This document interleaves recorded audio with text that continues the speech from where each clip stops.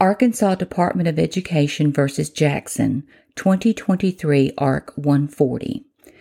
The Arkansas Supreme Court considered a declaratory judgment action challenging the legislature's enactment of the LEARNS Act and following a ruling that the emergency clause was invalid because it was not properly enacted. The opinion reversed and remanded and concluded the separate roll call of each house, as expressed in the Arkansas Constitution, was complied with. Justice Webb explained, quote, "Appellees brought an action for declaratory judgment seeking an order invalidating the LEARNS Act emergency clause.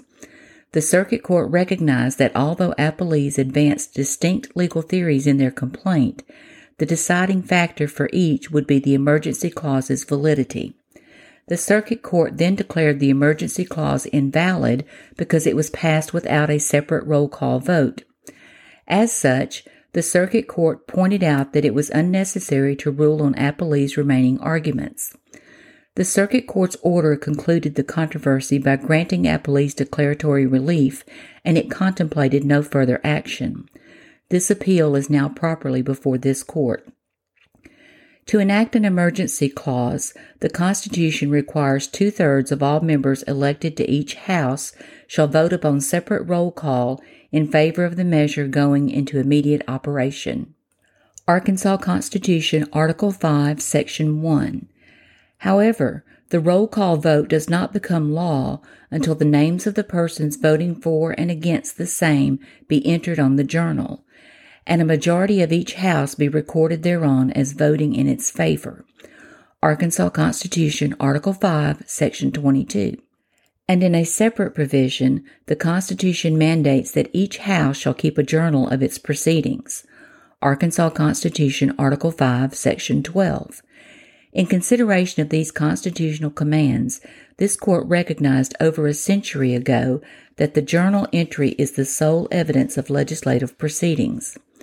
Today, we reaffirm this precedent and conclude that the plain language of the Constitution designates the journal of each chamber as the official record of the General Assembly's votes. End of quote. A concurring opinion by Justice Baker would have reached the same result because of sovereign immunity. Quote, "While I concur in the majority's decision to reverse and dismiss, I write separately for the reasons stated in my concurrence in Arkansas Department of Education v. Jackson, 2023, Arc. 105 at 9, or Jackson 1. The lead opinion's limited sovereign immunity analysis conflicts with the broad language of Board of Trustees of University of Arkansas v. Andrews, 2018, Arc. 12, and until Andrews is overruled, suit against the state is barred." End of quote.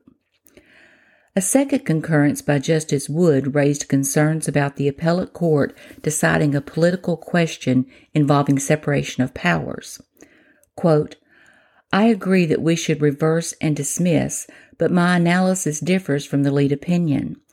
The lawsuit below challenged how the General Assembly voted, not where it kept its records. Because assessing how the General Assembly conducted its proceedings would violate separation of powers, I would decline to answer this political question. We cannot resolve a legislative procedure and process issue without exceeding our judicial role by answering a political question.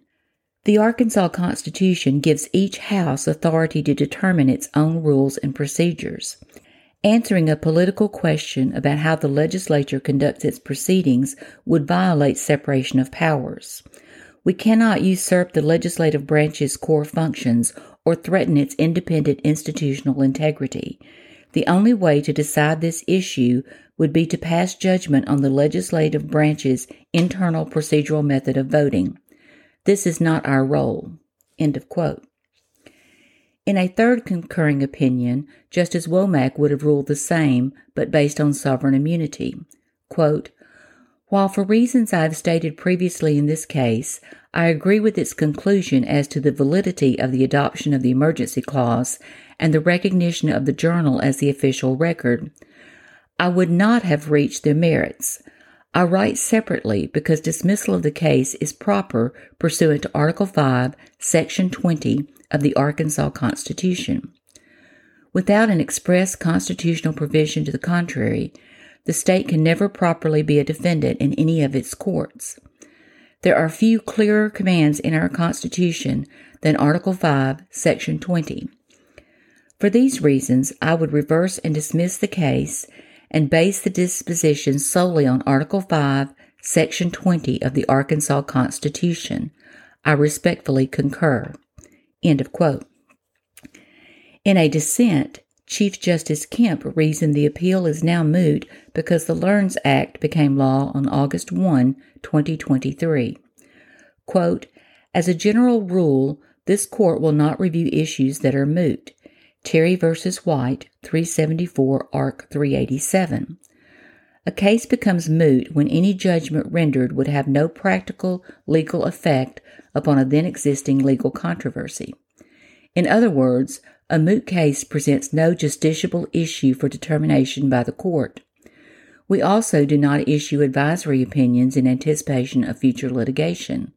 Walter v. McEwen, 318 Ark 508.